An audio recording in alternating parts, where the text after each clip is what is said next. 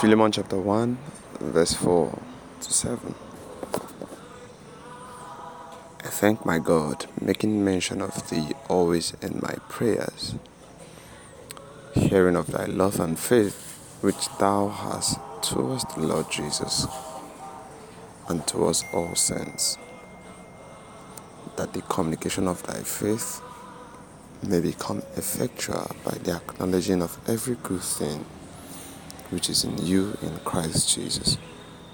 For we have great joy and consolation in thy love, because the bowels of the saints are refreshed by thee, brother. Hello, good morning. Welcome to the Rise Morning series. I trust you had a wonderful night rest. This morning I'd like to talk to you about the communication of your faith, or effectual communications with God. One of the most important things in our relationship with God is communication. But this time around, Apostle Paul was trying to, encourage Philemon, not just you and I directly, but we can pick something from that scripture in verse 6. It says that the communication of your faith may become effectual.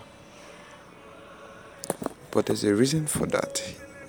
Because not just for it to become effectual, but to acknowledge every good thing which is in you in Christ Jesus. That means that there are many good things that are in us that we are not acknowledging. The moment we give our life to Christ, God gave us privileges. There are things that we should freely enjoy. There are things that have become our right.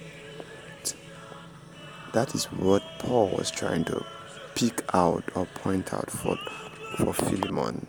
He says that the communication of your faith be effectual, so that you can acknowledge. How do you acknowledge the things that are working you in Christ Jesus? It is by faith.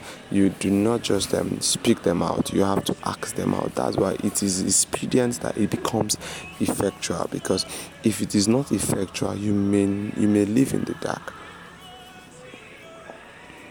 So this week we are going to be looking at our communications with God being effectual, so that we can acknowledge the good things that are in us.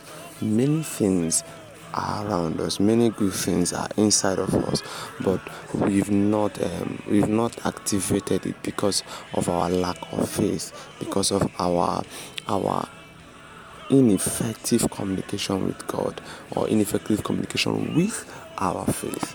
And I trust that the Lord is going to empower us and give us the right wisdom to act out the things that God has freely given to us. It is one thing for God to give you a gift, it is another for you to know that you have a gift, and it is another for you to begin to operate with that gift. I pray for you this morning that you will not have a gift and not know about it. You will not have a gift and not be able to acknowledge it.